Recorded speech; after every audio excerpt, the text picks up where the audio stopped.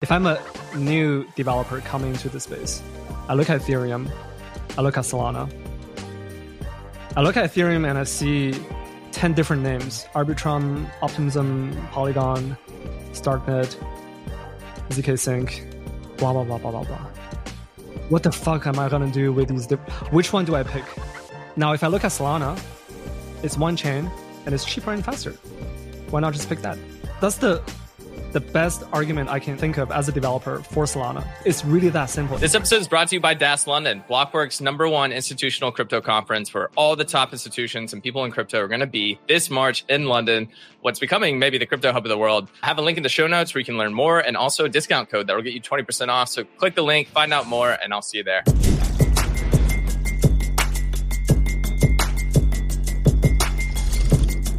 What's up, everybody? Welcome to another episode of Lightspeed. Today, we are joined by Wang, who is the co-founder of Alliance DAO. Welcome to the show. Great to be here. Thanks for having me.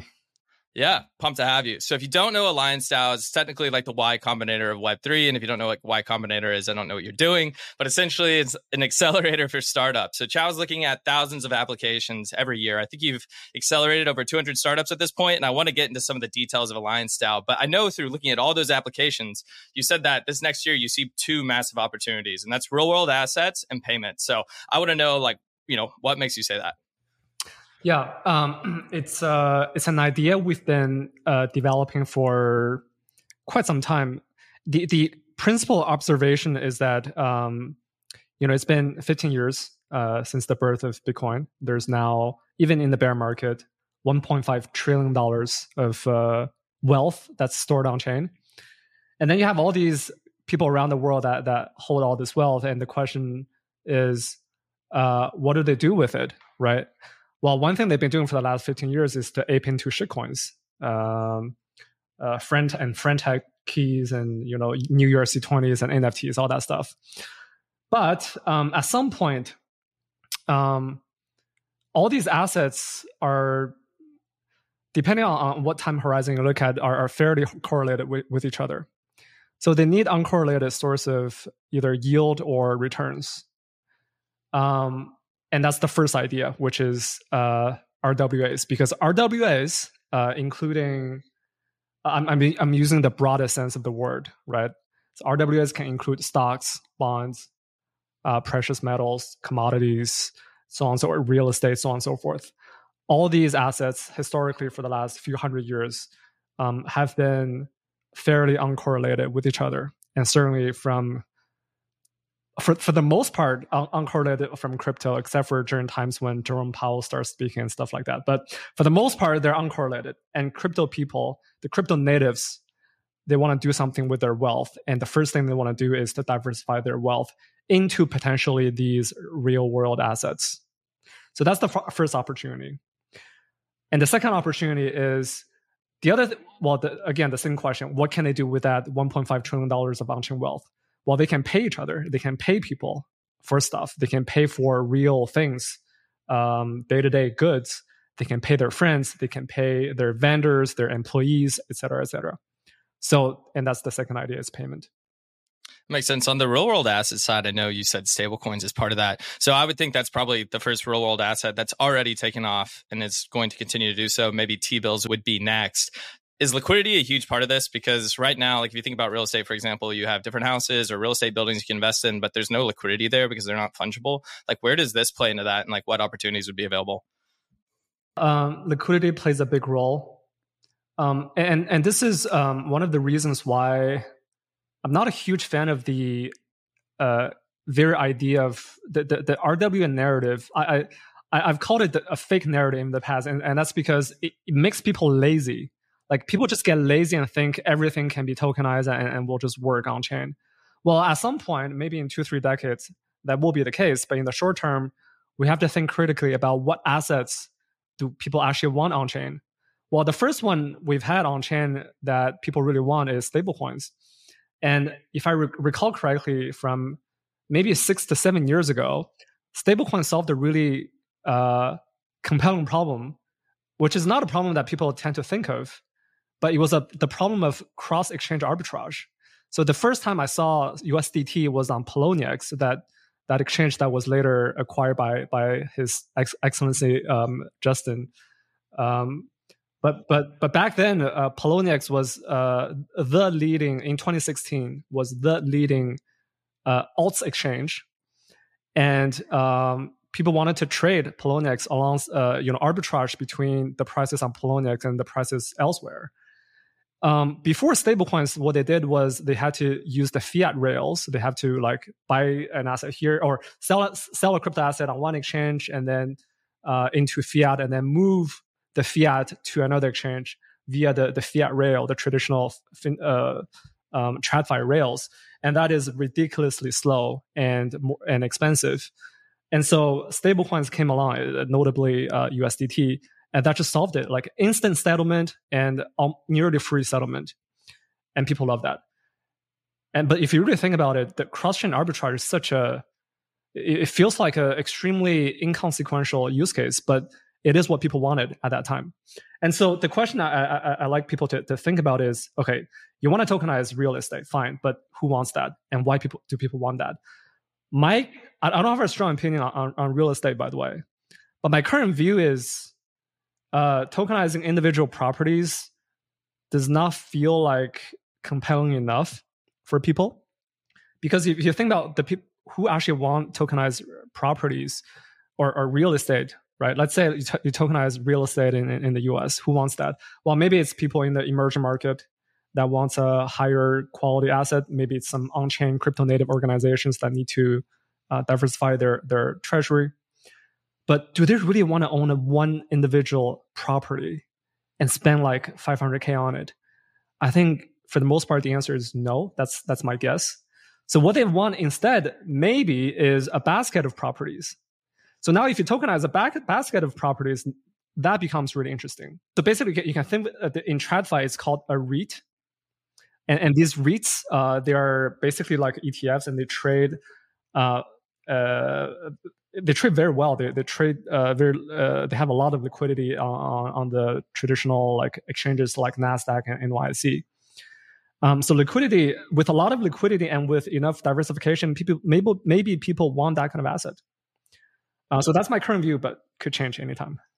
Yeah, and I know neither of us are professionals on like the real estate market and REITs, et cetera. But I do know, for example, like I'm from Arkansas. If I could invest somehow in a REIT that covered Arkansas real estate, or at least Northwest Arkansas, I would definitely do it. I assume that there's no ETF for that. For one, it's probably really expensive to put together. And two, it's more of a niche investor set because you probably don't have people around the world trying to invest in Northwest Arkansas, right? And I guess the question is, how can crypto help enable that, do you think? Because to me, it's like, well, why don't they just do this in a centralized manner? Like, or can crypto somehow cut cost, or is it just you can reach more that niche audience? Yeah. Before even cutting costs, there's an even more compelling reason to tokenize some real world assets, including a basket of properties, which is access. The vast majority of people in the world don't have access to real estate in Arkansas, right? So before even discussing costs, before even solving costs, we've solved access, because ultimately crypto is this global distributed ledger that everyone can access and can do stuff. So access is actually the first question. Now, cost, I'm not really sure. I think there are certain asset classes for which cost might become interesting. So, for example, we've spoken with a few startups that are operating in the Southeast Asia, and they're tokenizing very short-term commercial debt.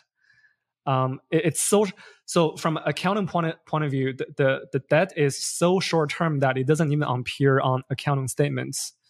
They just call it receipts. So it's very short-term, 30-day kind of loans that companies borrow to pay for their working capital needs. And so this type of loans in the Southeast Asia, it's very hard for the small and medium businesses to get loans on this stuff, because their default risk is fairly high, and the banking system might not be as developed as, let's say, in the US or whatever. Again, I'm not an expert. I'm just sharing with you what I've learned. Now, if these SMEs cannot get loans locally from their local bank, well, what can they do? They can try to harness the degen energy on chain and borrow money from on chain degens. And internally, we call this we don't call this. It's called adverse selection. So adverse selection means basically arguably the on-chain degens are the least informed type of lenders, let's say, because they don't have the same resources or information that the banks have.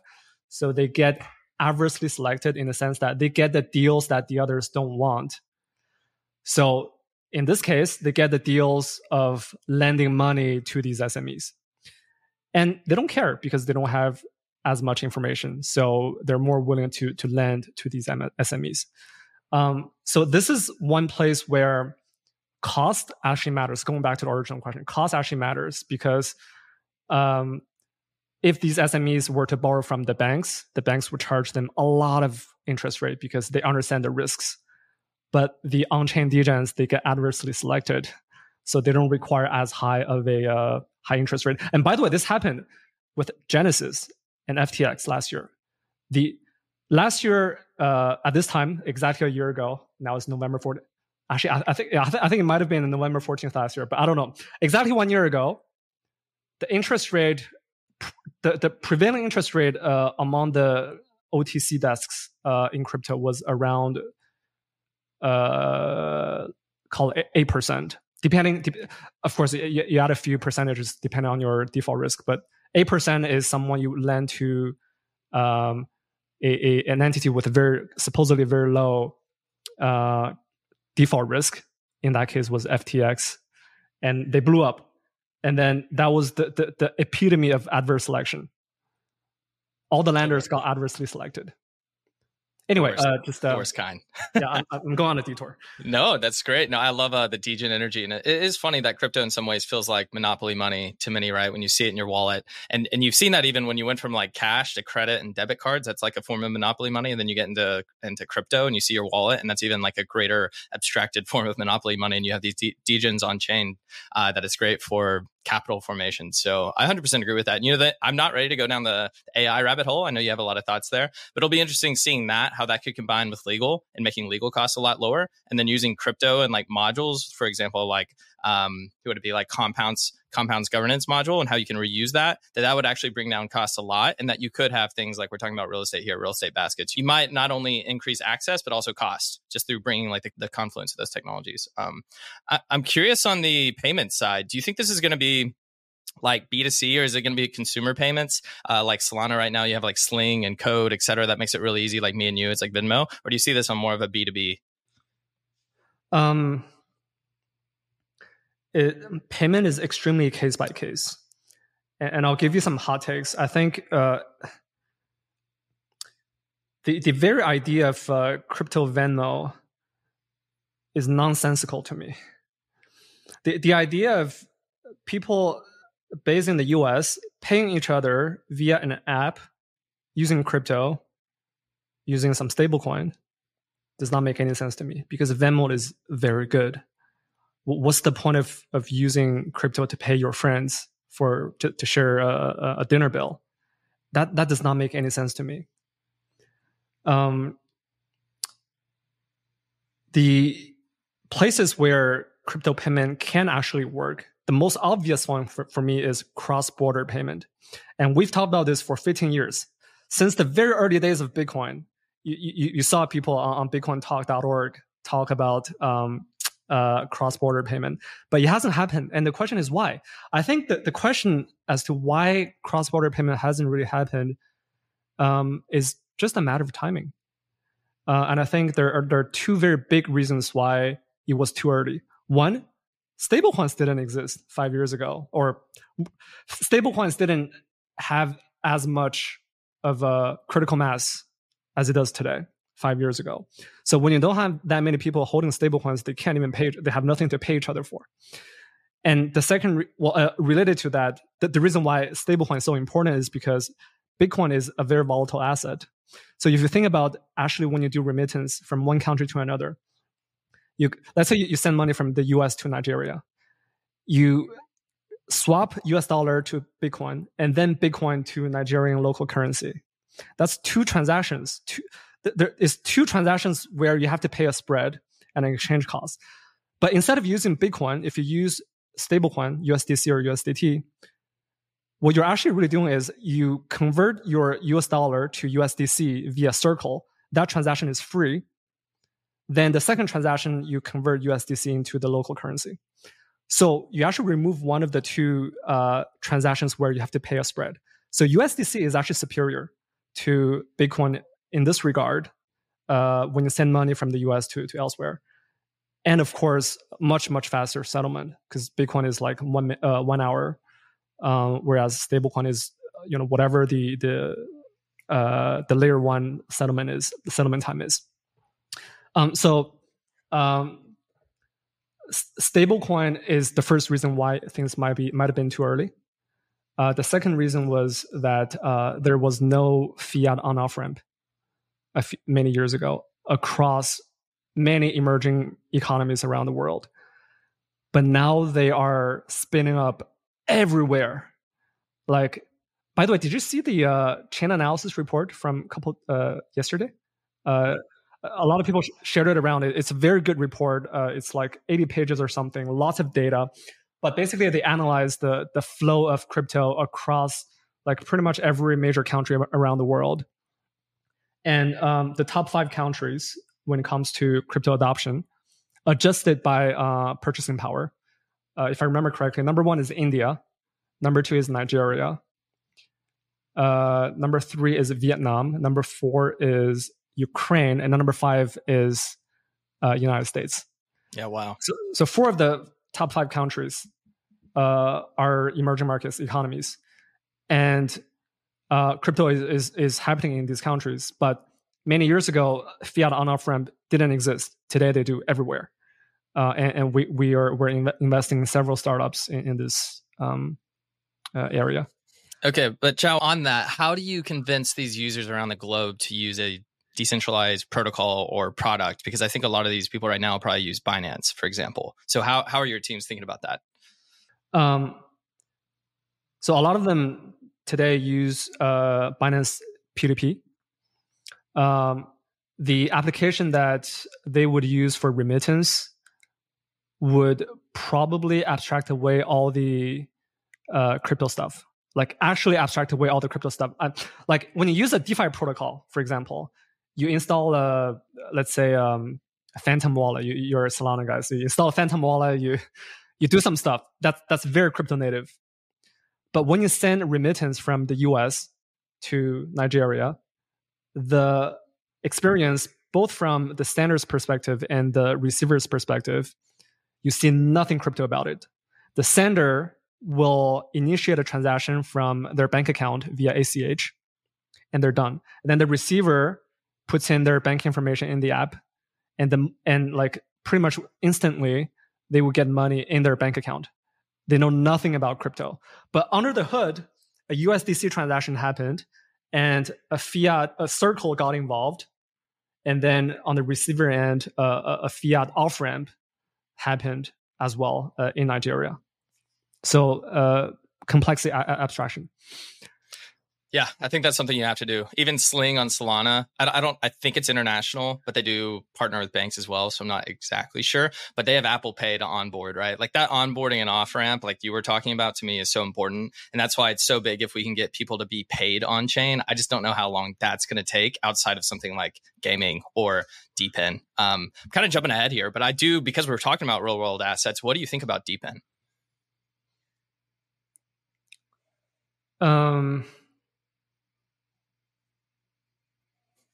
And one tweet that you had, that's funny because I'm actually interviewing Paul tomorrow from Teleport. I think this is in your article about like why products fell in crypto. And you said like a lot of times when you have someone that comes out of Web 2, they think of like, what have I done here that I can bring to crypto? And you use Uber on chain, and Teleport is actually essentially Uber on chain. So yeah, I'm just curious, maybe you could address that and then maybe just like DePIN. DePIN is not really putting a whole Web 2 product on chain. The only thing it really puts on chain is the harnessing degen energy part. Coordination, you could say. That's a better way to say it, right? It's coordination, yes. And that's what makes DePIN so powerful. Kyle Samani tweeted about this the other day. I thought it was interesting because Kyle watched our podcast, me and Imran, on speculation, in which we said we didn't take a moral position, but we said speculation is one of the very few things that has product market fit in crypto. And Kyle confidentially told me that he was very pissed when you watched the episode. It was like, fuck you guys, speculation doesn't make any sense. I hate speculation. And then second day he made that tweet and he said, speculation actually makes sense because in DePIN, speculation is what bootstraps the whole network. And he's right. Speculation is is the most powerful thing in DePIN, is what makes DePIN works. Strong opinions loosely held there. Qiao, you actually had a quote. I think he said, when people talk about that crypto needs to move from speculative phase to utility is the most mid-wit phrase I've ever heard. Is this what you're talking about right now? Yeah, exactly. I think so. So I was chatting with Kyle this morning. I'll share what I said again, which is speculation. A few months ago, I realized that speculation is the most contrarian idea among VCs, and yet it's the most consensus idea among crypto users.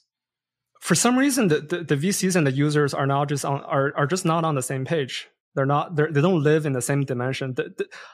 All users do on chain is speculation, and yet I don't understand why VCs hate the idea of speculation. And for me, so back to that original idea, that tweet that I made the other day, that moving from the idea of moving from speculation to utility is midwit. Speculation is utility. It's like for crypto users today, they derive utility from speculation. And speculation means two things. One, they may be able to make money. And two, if they don't make money, they at least get the dopamine hit, which is also valuable. It's a utility. So I'm all for speculative apps. Yeah. It's also community. Like I used to watch sports, college football, NFL, all of that all the time, and I really don't anymore. And my friends used to somewhat. Like you had Red Zone come out, it became a big deal, but now it's sports betting, and you can actually do that legally in New York. But my friends do it everywhere. And now that I get older, you don't see your friends all the time, but we have a group text, and they text all day, every day, because they're betting on every single game that they care nothing about. Right? They don't care about it at all. But honestly, they're just doing it. One, it's a little bit, you get that dopamine rush, but two, it's like it actually brings my friends together, and I feel like I'm missing out. I feel like I'm missing out. 100%. Like crypto is actually more entertainment. It's more social than actually about making money. At least for me, it's as much about the entertainment as it is about money. What is your favorite non-speculative use case outside of payments? Is there any non-speculative? Well, I mean, non-speculative is payment, but you could argue that most payment apps today are fundamentally speculative, because if you think about what are people doing with USDC, right? The people in Argentina, in many countries in Africa, they want to receive remittance in USDC because they think their own currency will go down in value against the US dollar. That fundamentally is speculative. Aside from that, I've used Farcaster quite a bit. I think Farcaster is purely non-speculative. I think for now, at least. I think they recently integrated with Zora. Zora is pure speculation. I don't care what people say, but Zora is speculation. So, but the idea of just messaging to a big audience on Farcaster is non-speculative, and it's probably the only one I can think of for now. Yeah. Yeah, well, like you said, speculation is a major part of crypto. Quick break to tell you about an upcoming event I promise you don't want to miss. It's Blockworks' biggest and best institutional conference called DAS London. It's a 2-day event happening in London this March, where we're going to have over 700 institutions, 130 speakers, and a couple thousand of us all under one roof. Crypto is in a position for the first time to actually onboard these institutions, and they're showing up. We have companies from BlackRock to Visa launching real products in the space. We have the real-world asset narrative taking off. We have things like payments that have been exponentially growing. And then we have things like DePIN happening in the Solana ecosystem. There's a ton of capital right now in this institutional space. It's going to be coming on chain. It's going to completely change the industry. Whether you are an institution or you're a retail user or you just want to learn more about what's going on in the space, this conference is for you. You're going to be able to meet some of the best and smartest people in the space. The speaker lineup's absolutely incredible, and you'll get to hang out with me. But the best part is you actually get 20% off your ticket if you use Lightspeed20 when checking out. That's Lightspeed20. I put a link in the show notes. I recommend buying this today because 1, you'll forget about it. 2, these ticket prices go up every single month. So anyways, I hope to see you there. Now let's get back to the show. So being at Alliance DAO, you're looking at all these applications all the time. You're talking to developers. And I think you said the most important thing to look at when evaluating crypto, or especially from an investor's point of view, is where are the developers going? So I'm curious, what does that look like today? And maybe how has it shifted even over the last year and during this bear market? So where things are today is the top 4, excluding Ethereum mainnet, because there's some it's hard to get the methodology right if you count Ethereum. So anyway, just ignore Ethereum. The top 4 are in no particular order: Optimism, Arbitrum, Polygon, Solana. So Solana has always been in the top 4, even in the aftermath of the FTX crash exactly a year ago. And this was exactly why I was bullish on Solana at the pickle bottom a year ago. Well, there's a couple other reasons, but this was one of the main reasons. Solana dropped a little bit after FTX, and it's understandable. A lot of builders pivoted away from Solana to Ethereum layer 2s in a few months after the crash. But then Solana came back again a few months later. And I don't even know if my data is statistically significant enough to say Solana did drop to number 3 or number 4 from number 2. So, but anyway, Solana has always been in the top 5. And Qiao's not just saying that. You have a tweet in November 2022 when FTX was imploding, and you said essentially Solana, everyone thinks Solana's dead. It's not dead. And then I've heard you throughout podcasts and tweeting about it. And even in July, you said you only needed to know 2 things to know that Solana wasn't going anywhere: the developer community and their passion that they have, and also the low fees. And you're if you saw those 2 things, it's obvious. And that was July. And obviously the price, the adoption, everything's been catching on a lot lately. So you've definitely been proven right. Do you think that it's reached mainstream at this point where you actually have new builders talking about Solana again? Because I'm going to assume they did fall off for a bit. New builders, there aren't that many. So just anecdotally, when I review our applications, people who apply to our program, interestingly, and this is not unique to Solana, but the vast majority of applicants are crypto natives. They've been in this space for a long time, since the bear market, since the beginning of the bear market. In the bull market 2 years ago, the vast majority of new applicants are new founders, are new builders who are new to crypto. So today, by the way, I feel a lot more comfortable and less stressed when I speak to founders who have been in the space for a long time, because I know they're really in it for the tech and for the money, of course, but they're in it not just for the money, but also for the tech. So new builders, I don't see that yet, but I think if Solana goes back to all-time high, or Bitcoin goes back to all-time high, we'll see new builders. And you see that in the Electric Capital report, the dev report, developer activity report, that the developer activity is basically the price of Bitcoin. Yeah, you've said price leads everything. Can you explain that? Yeah, price leads developer activity, price leads VC sentiment. So, for example, when FTX crashed, the vast majority of VCs didn't want to touch Solana projects. And in fact, many of them told their existing Solana projects to pivot away from Solana. And then all of a sudden, in the last few months, Solana went up like 3, 4, 5x. And then I haven't talked to the VCs yet, but I think I wouldn't be surprised if they've changed their mind. So price leads sentiment, VC sentiment. Price also leads, obviously, TVL. Part of that is by definition because some of the TVL is denominated in the native currency of Sol or ETH, right? So if the price of Sol and ETH goes up, the TVL goes up by definition. But there's also a reflexive component where price goes up. Sometimes yields go up.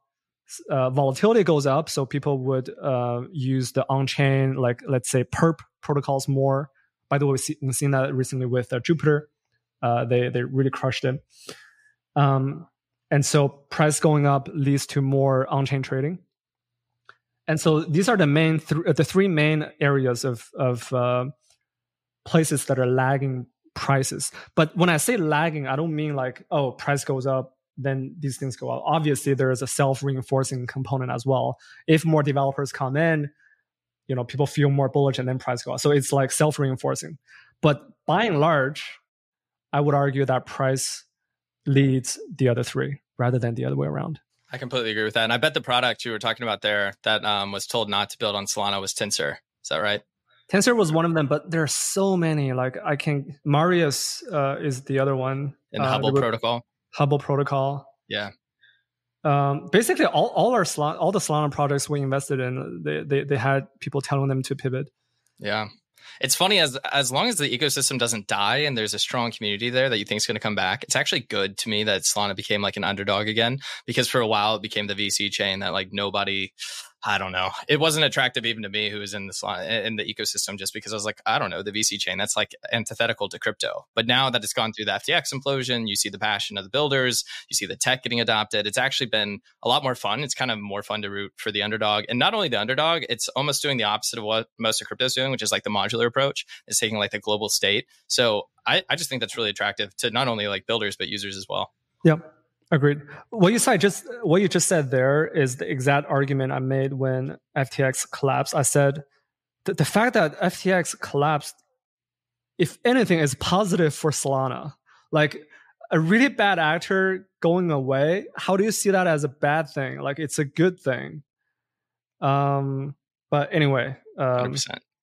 You mentioned Jupiter, and you had a tweet mentioning Jupiter. They launched a perps product. They announced it at Breakpoint, and I'm not sure what it's doing today, but it surpassed Drift, which was the leading perps protocol on Solana in volume. I think that might be somewhat tied to the fact that Jupiter is going to have an airdrop, and maybe people think if they do volume, they'll get tied to that. But I'm curious, what do you think about that? And also just like vertical and horizontal integration happening in DeFi, which we've seen in Ethereum, but not really happened on Solana yet. Yeah. So the horizontal integration is an interesting topic. So what happened was Jupiter started off. By the way, for those who don't know, they were used to be called Mercurial, which was like the curve, the stablecoin swap on Solana. It didn't work really well, and then they built an aggregator of DEXs on Solana, and that's called Jupiter. And they did really well. They basically own the entire market.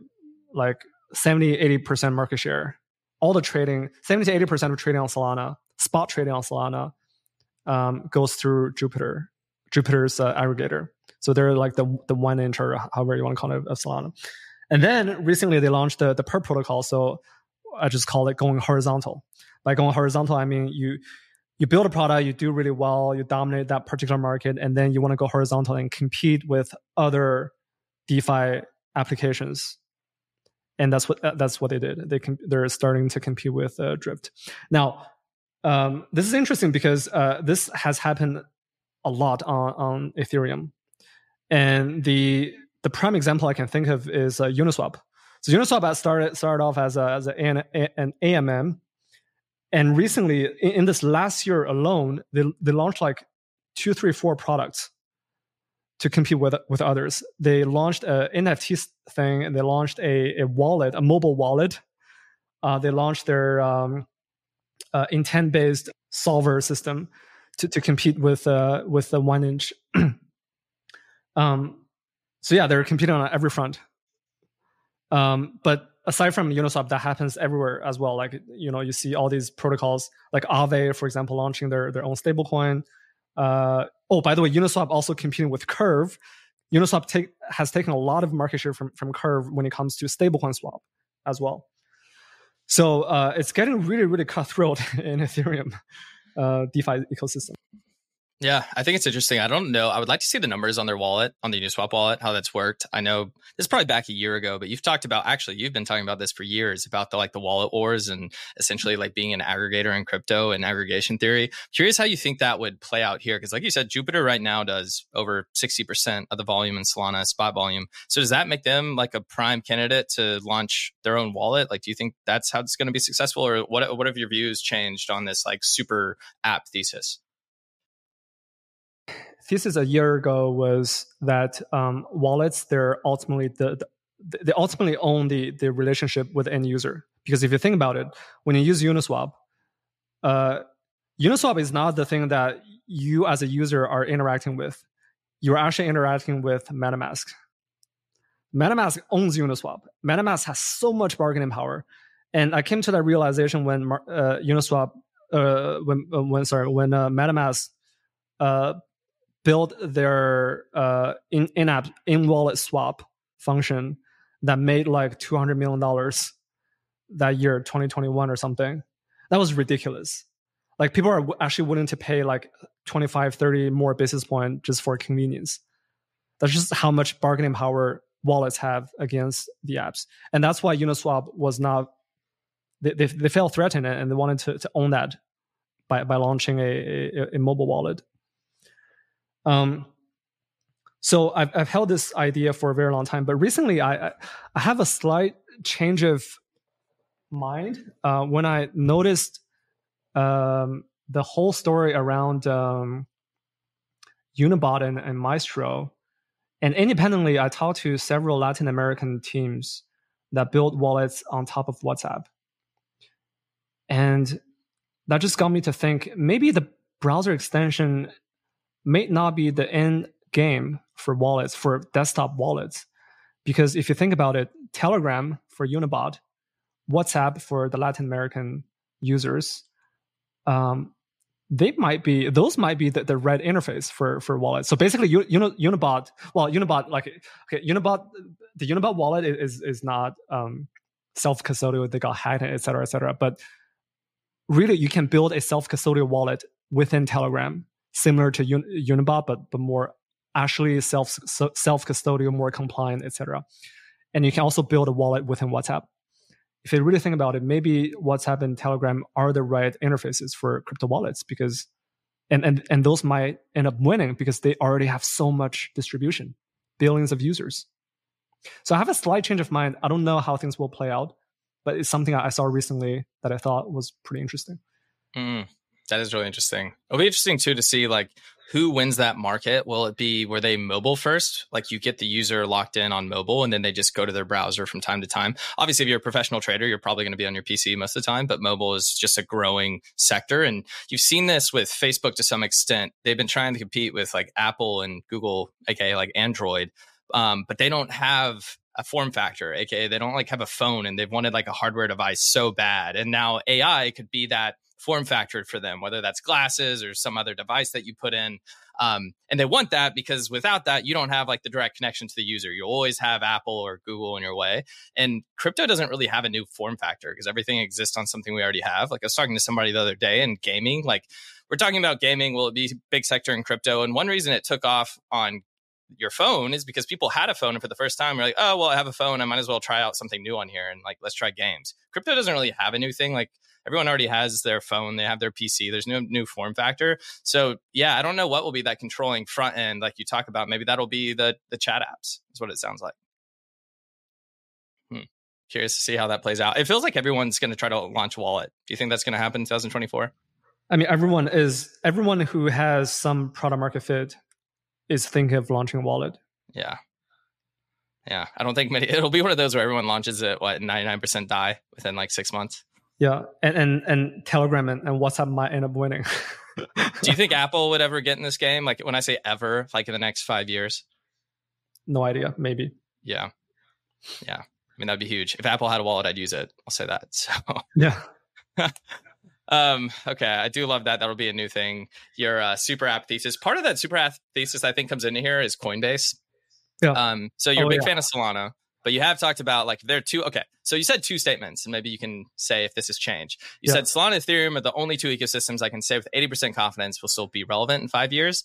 But then you've also said, which I kind of agree with you with, that if there's two assets that people want to have broad exposure to crypto, it's going to be Coin, aka Coinbase and ETH. Yes. So yeah. What do you think about that? Coinbase is such a fantastic company from an investment point of view. Like, if you want broad exposure to crypto, like some sort of index bet, Coinbase is second to none because they have so many different businesses that are doing well, and they made a number of really good decisions, product decisions in the last year or so that make me think, hey, these guys really know what they're doing. I'll give you examples. So let's start with the business that are doing really well. Stablecoin is doing really well. And especially when Jerome Powell raised interest rates to almost 6%. So Coinbase is actually an anti-cyclical business. Like, they have two businesses that are hedging against each other. So they have the trading business, which is correlated with, say, the wider economy. The economy goes well, people feel richer, they start speculating, etc. But if Jerome Powell starts raising interest rates, everyone gets poorer. But then their stablecoin business makes a lot of money from the interest rate. So such a great hedge for them internally. So that's that. And then they made a couple of really good decisions in the last year. First one obviously is Base, the layer 2 of Coinbase. Last time I checked, they already had like $100 million worth of TVL, and that's despite the fact that Frentech has been losing users or TVL in the last few months. They're doing really well, and it makes total sense for them to launch a layer 2. But just last week, they launched their identity initiative. That to me is just huge, and people are not talking enough about it. I talked about this on on my podcast when we talked about Frentech, because the two are related. Because Frentech, if you really think about it, it's identity layer on top of Ethereum.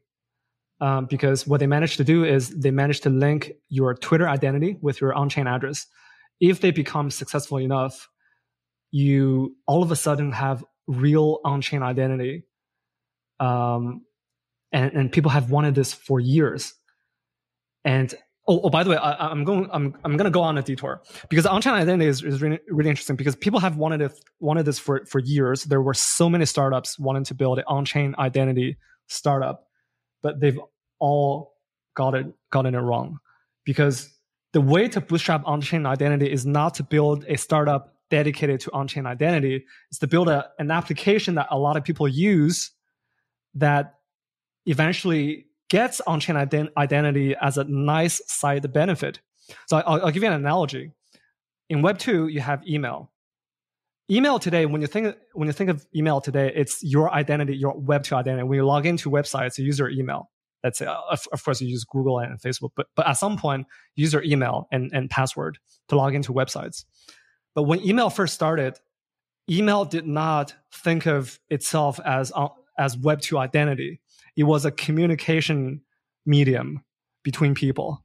It solved a real problem back then, which is communication on the internet. And similarly, in Web3, in crypto, on-chain identity probably will work out that way. So the way to bootstrap on-chain identity is not to build for on-chain identity itself, but rather to build a Frentech kind of application to bootstrap that identity. Now, let's tie this back to Coinbase, because Coinbase has built an incredible crypto exchange for the last 15 years.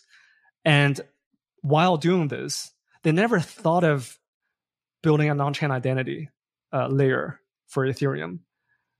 But instead, they were forced by government regulations to do KYC on their users. And now they have the KYC for like 100 million users. And they now link that to their Base layer 2.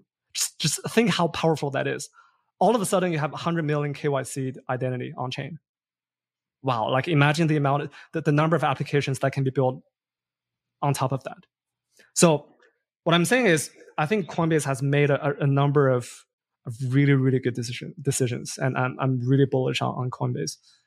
Yeah, so am I. I think that product's called Coinbase Credentials, which I think is really cool as well. You have to be a Coinbase customer to use it, which, like you said, they have 100 million users. They have a lot of users. Because my take on Base has been it's an incredible product, but it's going to be KYC'd. But I guess if you have credentials, you don't have to technically KYC the L2. You just can KYC every single application built on top of it. I don't see how you could be a public company and operate an L2 sequencer.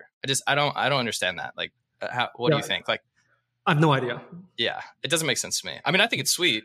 And it's kind of like an arbitrage opportunity right now. And this credentials gives them a path to KYC everything if they had to in some ways, or at least all the applications they support. Like maybe the sequencer will not process a transaction if it's not from an application that uses credentials. I'm just making this up, but I can see that happening. There's a lot of applications that cannot be built without KYC. So if you have a KYC chain, it'll enable new applications.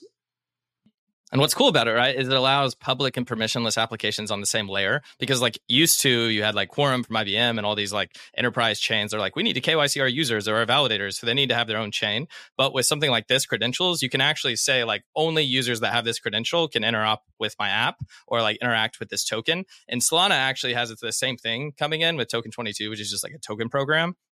And essentially like transfer hooks. It reminds me a little bit of Uniswap X's hooks, but it says like before you make this transfer, before you interact with this contract, run this program. And one of that program could be, hey, if you don't have this credential, like if you're a fund and you have tokens on chain, but only people that are accredited investors can interact with it. Now, because of these hooks, you can actually do that. And that's what this allows on Coinbase essentially as well. I think it's really cool.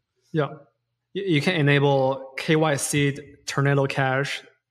And if you do that, you won't get arrested by some authority in Amsterdam, and you can build KYC DeFi protocols. All the compliant, DeFi protocols can be built on top of a chain that has a KYC identity layer. Kind of jumping back to what we talked about earlier when you said price leads everything. Curious your thoughts on Cosmos, because like if the prices are pumping and if someone asked me like what token do you think's not going up today, I would guess Cosmos because it just seems to be the case every time. But I do think app chains are cool. We have DOIDX just launched, in the Cosmos. What do you think about the ecosystem?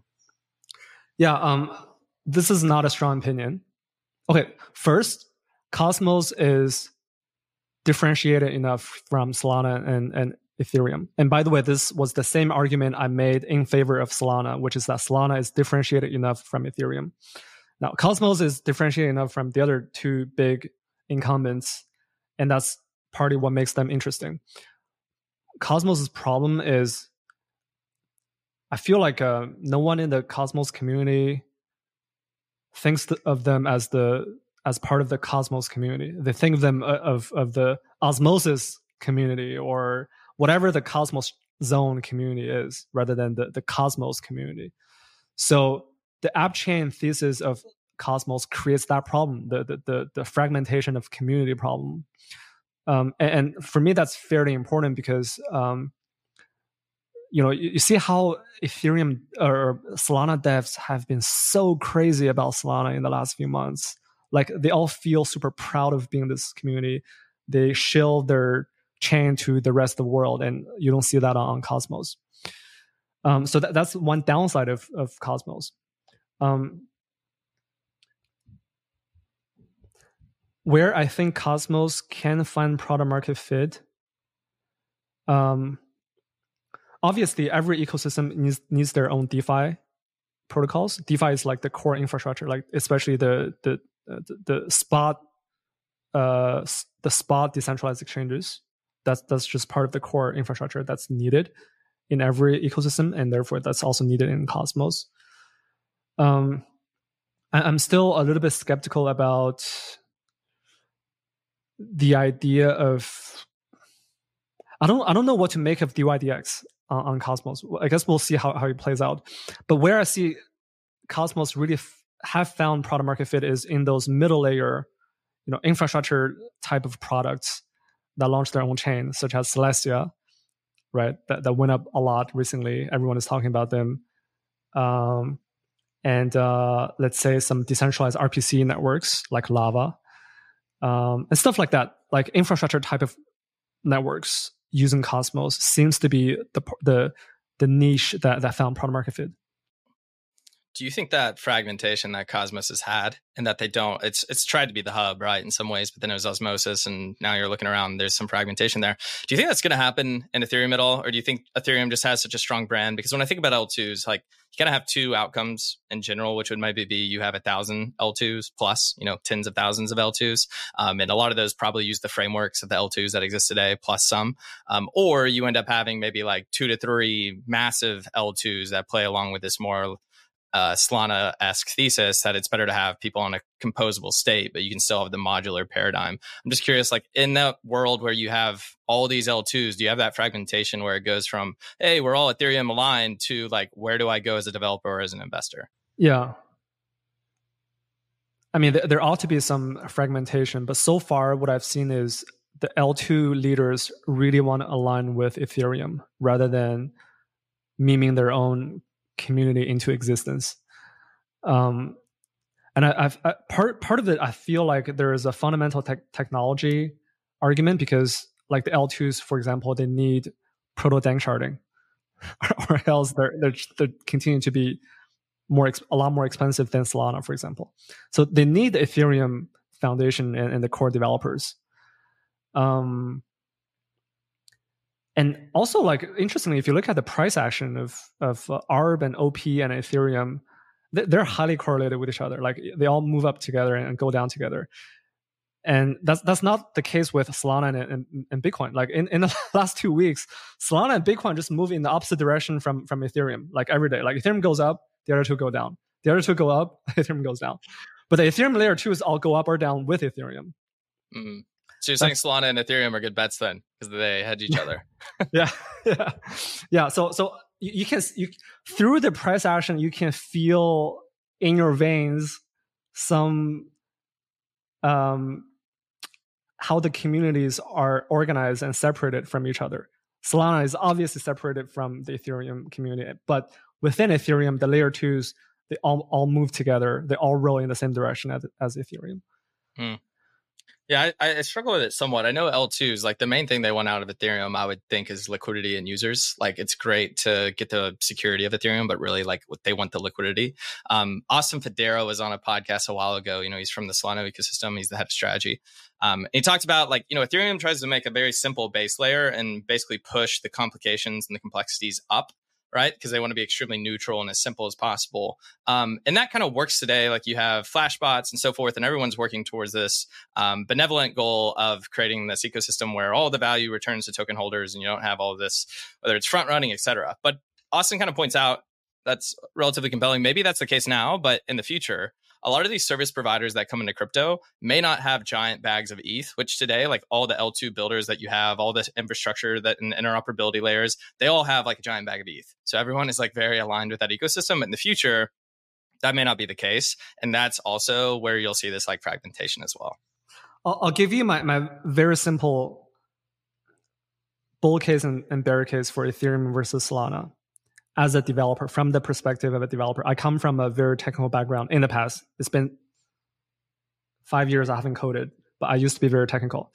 If I'm a new developer coming into the space, I look at Ethereum, I look at Solana, I look at Ethereum and I see 10 different names: Arbitrum, Optimism, Polygon, Starknet, zkSync, blah, blah, blah, blah, blah, blah.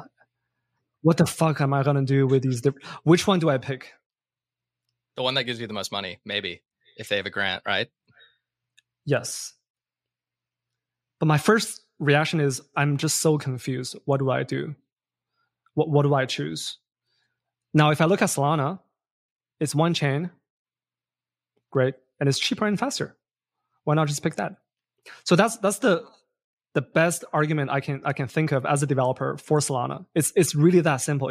It's less complex, less confusing. And the biggest argument for Ethereum is, if I'm a new developer to this space, the other really important thing I look at is where else are the other developers, and where else are the other users, and where else is the TVL. And for these three things, the vast majority of them, they're on Ethereum. So me as a new developer, I want to go where most users are. I want to go where the other developers are. And I want to go where the TVL is. So that's the strongest argument for me to pick Ethereum as a new developer. And I don't know which one of these two pros and cons will outweigh the other. It's really hard to say. You could very, very easily make the argument that Ethereum is the JavaScript of blockchains. I'm not making an analogy between Solidity and JavaScript. I'm making an analogy between Ethereum and JavaScript, in the sense that JavaScript was the first programming language that was adopted by Netscape 2-3 decades ago. And however shit of a programming language it is, it's the most popular web development language. And that is because it was simply the first mover, and there's so much network effect around it, so much developer network effect, and so many libraries built on top of JavaScript. And you can make the same argument on Ethereum, in the sense that Ethereum was the front runner, and it has all these developers, and that is a great network effect. And I'll give you the counter argument to the counter argument of the counter argument to this network effect argument, which is that, well, you can argue that Ethereum is actually anti-network effect, because if all the other developers are on Ethereum and all the, they're building so many apps and all these apps are competing for a block space, well, that means my app will get too expensive. Yeah, I agree. I mean, the other interesting part of this, another analogy that probably doesn't truly apply that I'll try to is, you had Android and Palm Pilot were like I don't know if they even called smartphones at the time, but like leading smartphones. And like, I was too young for this, but like if you were at a corporation, you had to use one of those phones specifically for security, and they only really trusted those phones. And then Apple came out with a completely different product with like a touchscreen, right? But the big thing is they started with consumers, and if you were at a corporation, you actually still had to carry around your like BlackBerry or Palm Pilot because they didn't trust Apple yet. But it had such great consumer adoption that at some point they just, one, the phone got better and more secure, but two, they were like, we have to use this at work because all of our employees are using it. And then now if you're at work, you can just use an iPhone. And like, I'm trying to make an analogy to Solana here. Like if you win the consumers over, not just the whales that are on Ethereum, which AKA are like the corporations, then maybe eventually you actually have this change in paradigm, even though Ethereum was first. Yep. It's just agreed. A we'll see how things play out. Okay, before we close up, I'll let you go here in just a second. You just wrote an essay today, actually, that I think you had a few essays I read today. So let's see what the name of this one was. What was it? The single most important, no, what was it? What does it take to be a good crypto founder? People should just go read that piece. I'll put a link in the show notes. It's only going to take you about 10 minutes. But I just want to know maybe your biggest takeaway from that piece and why you put that out today. Yeah. I put out 3 or 4 qualities of a great crypto founder, and they're not surprising.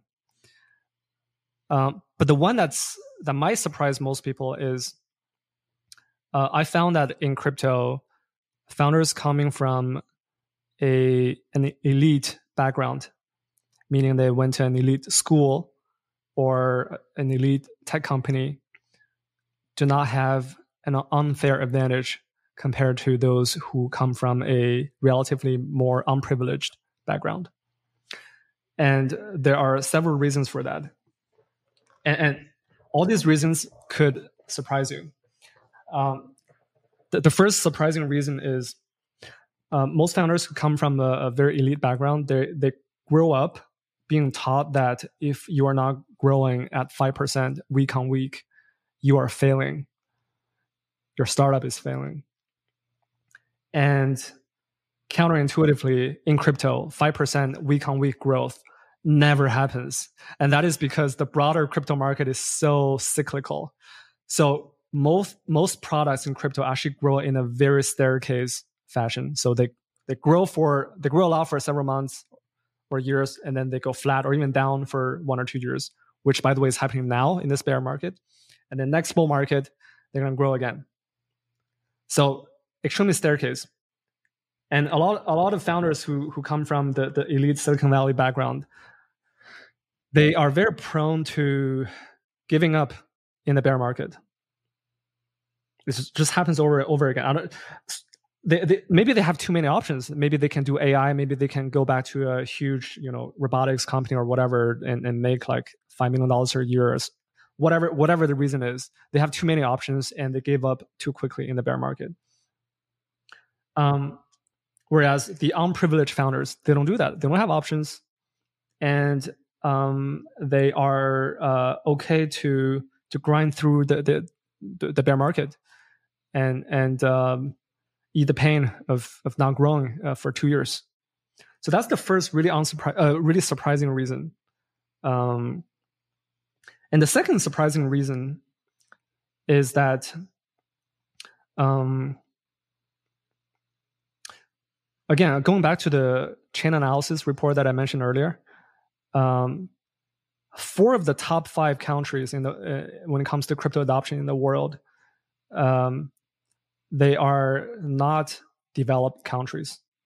That's not surprising, to be honest. Like you would expect crypto to really take off in emerging markets, but the data shows that the data from chain analysis does prove that 4 of the top 5 countries are emerging markets. And if you think about the real world use cases of crypto, remittance, payment, whatever, they have to be built by people, founders who are on the ground, possibly grew up in that region of the world, because those are the people who truly understand their users. Their users are the unprivileged people who really need crypto. And the best type of founders who understand these users deeply, for me, tend to be people who come from a similar background. And so we see so many great founders around the world that are not US-based, not Western Europe-based, that are based in Latin America, Africa, Eastern European, Southeast Asia, that are doing really good things for users in their local country. And I say this is surprising because you and I, and probably most of your audience, get most of our information from crypto Twitter. Crypto Twitter is extremely US-centric. And you just don't see things that happen in the rest of the world. The only reason why I see those things is because I receive those applications to AllianceDAO. And I talk to them. And I learn about these things. And a lot of things that I learn are not in the data. So this is the second reason why people with an unprivileged background coming from developing countries around the world do really well in crypto. Those were great. Seriously, you're such a good person to interview. I can see why your schedule is packed with people wanting to interview you. I probably shouldn't even throw this out there, but I've got one thing to add that maybe is a reason why some people that, don't come from the top universities, et cetera, are people that actually end up being really good founders, is potentially the sense that crypto got really hot for a while, right? And everyone pivoted to crypto. Everyone was put in a friend group. But it's often the people that maybe are not worried about what other people think and like being a nonconformist are the ones that will stick around, because crypto got really uncool really quickly. And if you have a background where you're like always the top of your class, you always go to the best school, etc., how people perceive you probably becomes a big part of your identity. And I promise, like talking to people, and this, about that you're still in crypto after crypto collapse was not cool, and that'd be really hard as a founder if you care about those things a lot. That's a generalization. So obviously there's a lot of people that went to every single school that, don't think that way, but I think that could be also a factor. Yeah, I agree with you. And this ties back to a comment that I made earlier about why speculation is such a contrarian idea among VCs, but such a consensus idea among users. I almost feel like VCs are too embarrassed to talk about speculation. They think it's not cool, but the users don't give a shit about whether or not it's cool. Users just want to make money by aping into Harry Potter, Obama Sonic. That's really what they wanted to do. And the founders who come from a non-elite, unprivileged background, they actually understand this because they grew up in that kind of family. They grew up in an environment where they have to think all day about how to get an extra edge here and there and make an extra few bucks to, I don't know, put food on the table or something like that. And so that's why I think, this is not what I think. Empirically, I do see founders coming from those backgrounds do really well. I'm not saying that the founders coming from an elite background don't do well. I'm just saying among the founders who do really well, neither has an unfair advantage against the other. Yeah, the correlation zero. And VCs, when talking about speculation, they can't say thinking from first principles or disruption or how this is, world changing. So I agree. Like there's probably an embarrassment there. Anyways, Qiao, thanks so much for coming on. This is really, really fun. You mentioned your podcast once or twice, which is called Good Game, which you do with Imran, who's your co-founder. It is an excellent podcast. I think you guys put out a podcast maybe like once a month or twice a month. Is that right? Yeah, once a month. Yeah, ballpark. Yeah, sweet. So everybody check that out. I'll put links in the show notes. This is a very fun conversation. So thanks again for jumping on. Thank you so much for having me. Yeah, we'll see you next time. All right, I've got a little ending note here. First, thank you so much for listening to the full episode. If you really liked it, hit subscribe. But secondly, make sure you sign up for DAS. This is Blockworks' biggest institutional conference happening in London in March. I've included a link in the show notes and also a discount code. Get 20% off. Make sure to use Lightspeed20 when you sign up. All right, I'll see you there, and I'll see you next time on Lightspeed.